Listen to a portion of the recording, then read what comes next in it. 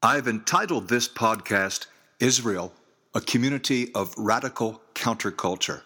Let me tell you what that's about. Make sure you're listening to the right lesson. Israel in the Old Testament was called by God to show the world what he is really like. She served as a kingdom, a royal priesthood, a light to the nations, a way that God's name would be known. And this wasn't just through the things that the Israelites said, particularly the messages of the prophets, but through her lifestyle. In fact, the religion of Israel was radically different to the religion of all other nations, not just a little bit different, not just an improvement. If you want to find out how it was different, if you want to find out why it was so different, please listen to this podcast. A community of radical counterculture, like the church today, is in the world yet not of it, set in the midst of the world yet called to show the world God's character. And we're fortunate because so many discoveries have been made of ancient religions that scholars know exactly what the Egyptians thought. They're well familiar with the teachings about God or should I say the gods, in Babylon or Samaria. The beliefs of the Hittites, the faith of the Canaanites, the practices of all the surrounding nations like the Ammonites and the Edomites are really well known. In fact, you could compare Israel not only to the surrounding nations, but to contemporary cultures worldwide. For example, in China or in the New World. And no matter how you cut it, no matter how you compare it, you're going to see that the faith of the ancient Jews was radically different. And I'm going to tell you 10 areas, maybe you can think of more, but 10 areas in which the faith of Israel, that is the teaching of the Old Testament, is not only head and shoulders above all other contenders, but radically different. First, it was monotheistic. It believed in only one God, acknowledged only one God. Ancient religions were polytheistic. They believed in many gods. Typically, the powers of nature became gods. Like the Egyptians worshipped the Nile as a river, and they worshipped Pharaoh as a god, and they had many others. Most ancient religions worshipped the sun. The moon was another god or goddess, the stars, and so forth. The sea was frequently viewed as a god. So in the Old Testament, it's quite striking that there's only one God, and that all the things that would have been normally considered to be God are portrayed as they are, that is, simply part of the creation. And occasionally you'll find references to some of the familiar myths, the myths that were circulating. You can learn more about that in my podcast on dragons. But these myths were not accepted. They were rewritten, they were rejected, or they were co-opted. So this is so unusual. We think, well, of course they believed in their God, and probably the Egyptians had their God, and the Babylonians had their God. But no, that's not true. These peoples had multiple gods. And these gods, of course, were living in a certain degree of tension with each other. Only Judaism has the one God. A second area is the concept of God, closely related to the first. But again, the gods weren't the powers of nature, nor were they just superhumans or earthly rulers like Pharaoh, considered to be God. The concept of God entails holiness. And holiness is not just a fact of him being more powerful than us. It's not that he's 10 times as strong or 100 times as smart. It's not just a matter of degree. He's so wholly above us, wholly, completely beyond us, transcending our world, that this concept of God is awesome, it's inspiring, it's mysterious. He's present in our world, and yet he's far above the worlds. The concept of God, in fact, is the only concept that makes sense to me. It's the only God worth worshiping. So in these two areas, monotheism and the concept of God, Israel is radically different to others. And just imagine how differently she would have lived and how much more of an impact she would have had if she had not continually slipped into idolatry. This is the third area. Because the ancient religions always had images of their deities. In their temples, there's always a statue. And we know that the Jews themselves frequently struggled with this, that they bowed down to wood and stone, and the prophets frequently rebuked them. And yet, in the Holy of Holies, in the tabernacle or the temple, there's no image of God. It's really just a dark place.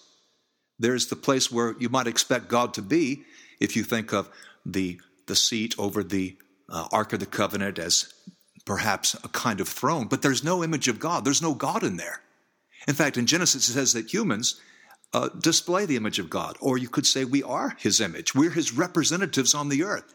And so this is completely unexpected. In the Jewish temple, there's no statue. And it's not only that there's no idolatry, it's forbidden. That is unique in the ancient world. And I can only think of one other culture that even comes close, and there's an Arabian culture called the Nabateans. They had very simple images, but whereas most people had elaborate images. But that's not even really that close, because they still carved images of their deities. This is forbidden. Number 4, it's a relational faith. So our religion is not about doing things, measuring up or going through motions. And we don't get blessings by just fulfilling God's requirements. We cannot manipulate him, and he's not manipulating us. And so religion is not mechanical, it's not magical, it is relational. And that means that ethics are key. There's a vital connection between our faith and how we treat others. A Jew might say between Saturday and Sunday. A Christian might say between Sunday and Monday. And this is the faith, Judaism, that says if you don't live the right way, your faith is worthless. God is concerned with the heart, and you should just pack it up, go home, don't even bother if this is not translating to your everyday life. And it's not just, okay, well, I'll avoid doing bad things. No, it's a positive interaction with others. I preached a sermon in Houston yesterday, and if I boiled it down to a sentence, which you should be able to do with a sermon, it would be something like this: the rescued become rescuers. I based it on Psalm 40, verses 1 to 3. But this is a theme that's found all over the Psalms and all over the Old Testament. That because we've been rescued as God's people, we look out for those who need rescue, the oppressed, the widows, aliens, orphans, the needy. The rescued become rescuers. This is a relational faith. The Bible is not a book of rules. It's a book about relationships, first with God, then with each other. So Judaism is a highly relational faith. Can you see how different this is? And so far, there's really nothing here that doesn't apply to Christianity. The 5th area would be Sabbath. Now, of course, Paul and others, including all the early church, would say that we are not to follow a Sabbath. That's part of the Jewish covenant, along with keeping kosher and circumcision, that we're not bound by. But still, there's a principle that is vital. Humans are neither animals nor machines. And God's people are called to reject the world's crazed emphasis on production, production, production. When the Jews were enslaved in Egypt, I doubt that they got a weekend off. May well have been worked 7 days a week. The Sabbath day is not a day to rest as in sleep in, though I have nothing against that personally. It's not a time of doing nothing. It's a time of giving it a rest. That is, taking a break from work, from regular work. They still had other things to do, but not their regular work. They had a day off. This is just so unusual.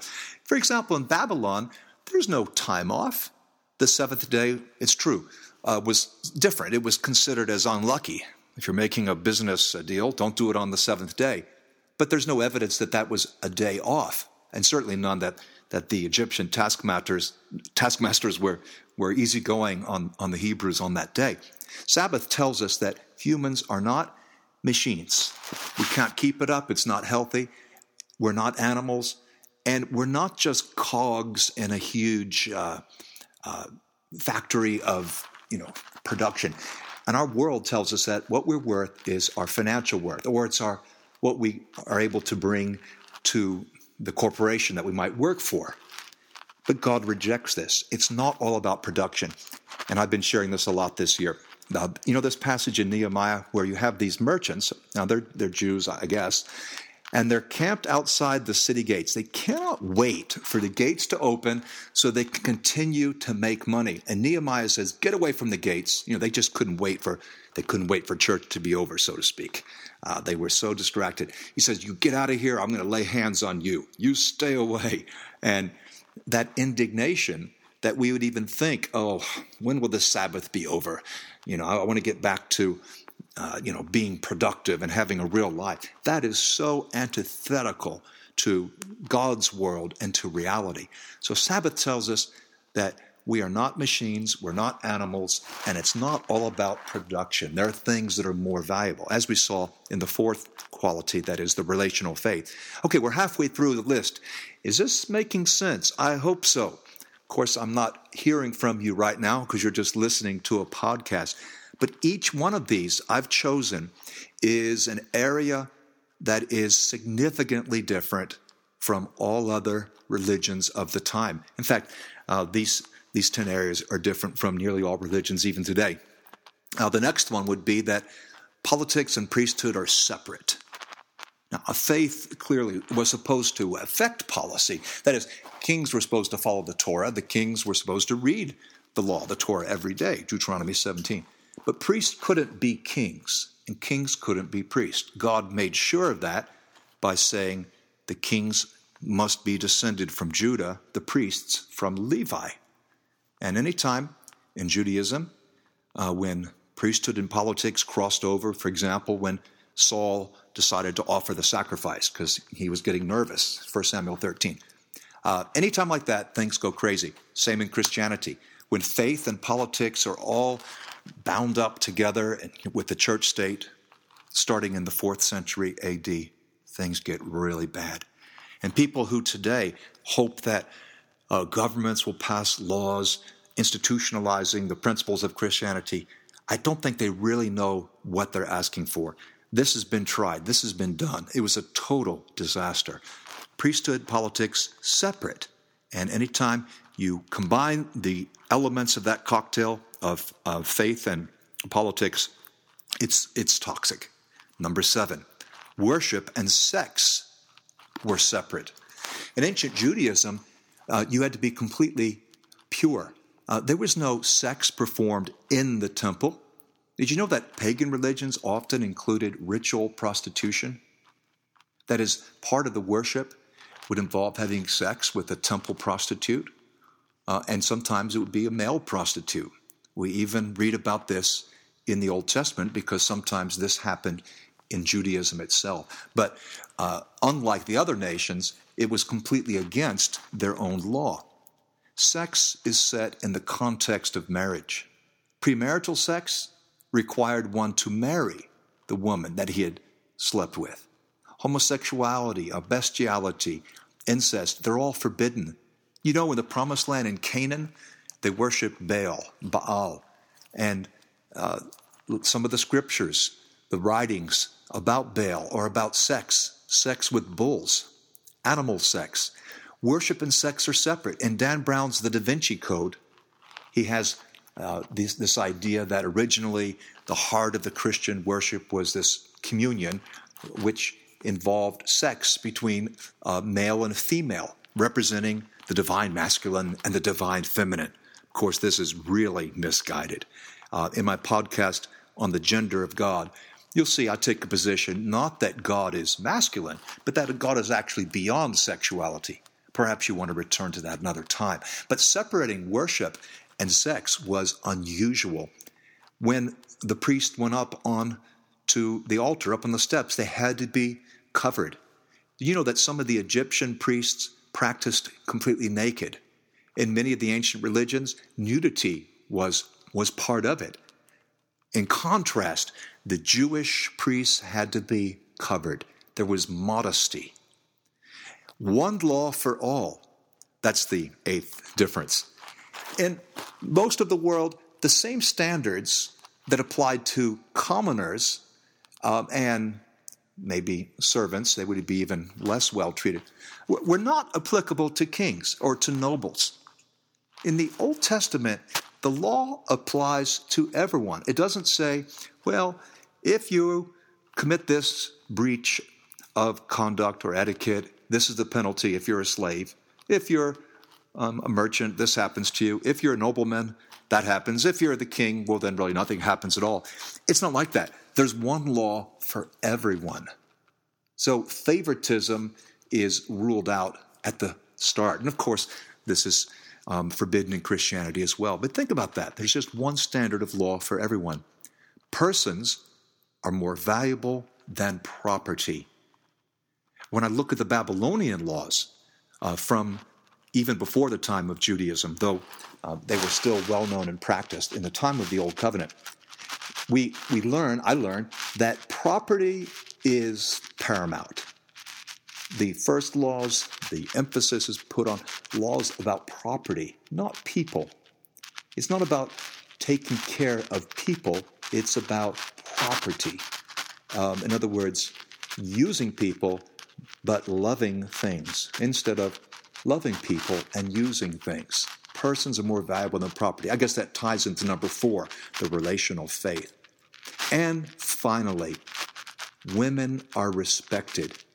We may skip right over this.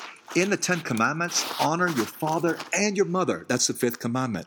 The fact that the mother is mentioned, in fact, in Leviticus, it says, honor your mother and your father. That is unusual to the extreme. I thought of inheritance law. If a man's sons don't inherit, his daughters inherit. If there is a divorce, the woman must be taken care of, provided for, even gets a certificate, according to Deuteronomy 24. You might think, oh, well, that's just taking advantage of the women. No, it's not. It's guaranteeing that their former husband can't make a claim on them, take back property or children. It means that she can have a fresh start. It means that there's grace. I could go on, but we know that women are respected by Jesus. We know the Apostle Paul served with women and was very influential with the upper-class women. They were respected well in the Old Testament. It gets even better in the New Testament. But I'm just comparing the Old Testament to the ancient world. There's really nothing like it. Women are respected. And in these areas, one God, a God who's holy, who must not be approached through idolatry or through manipulation because it's a relational faith, rejecting the values of the world by taking a break, a Sabbath, separating priesthood and politics, separating worship and sex, upholding one law for all, where people are more important than property anyway, and that means that women are respected. Judaism is unique in its time. And with those principles lived out, that would explain why at many different times in Jewish history you see Gentiles attracted to her God. From those who tag along during the Exodus all the way to those who follow the Jew going to worship in the prophetic vision of Zechariah chapter 8. Because Israel is called to live differently, radically differently, to reject culture where appropriate, to show the light of God to the world. Now, are we supposed to be less committed as Christians? Are we to blend in with the world and accept its values when the Old Testament people of God were not? Of course, this is nonsense. We too are called to be a community of radical counterculture. Check the notes that came with the podcast. Review this.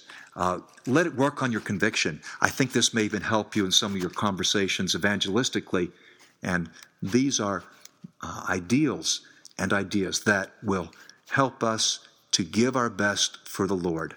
Not going through the motions, but understanding the importance of our relationship with Him, the King of Kings, the Lord of Lords. Thanks for listening.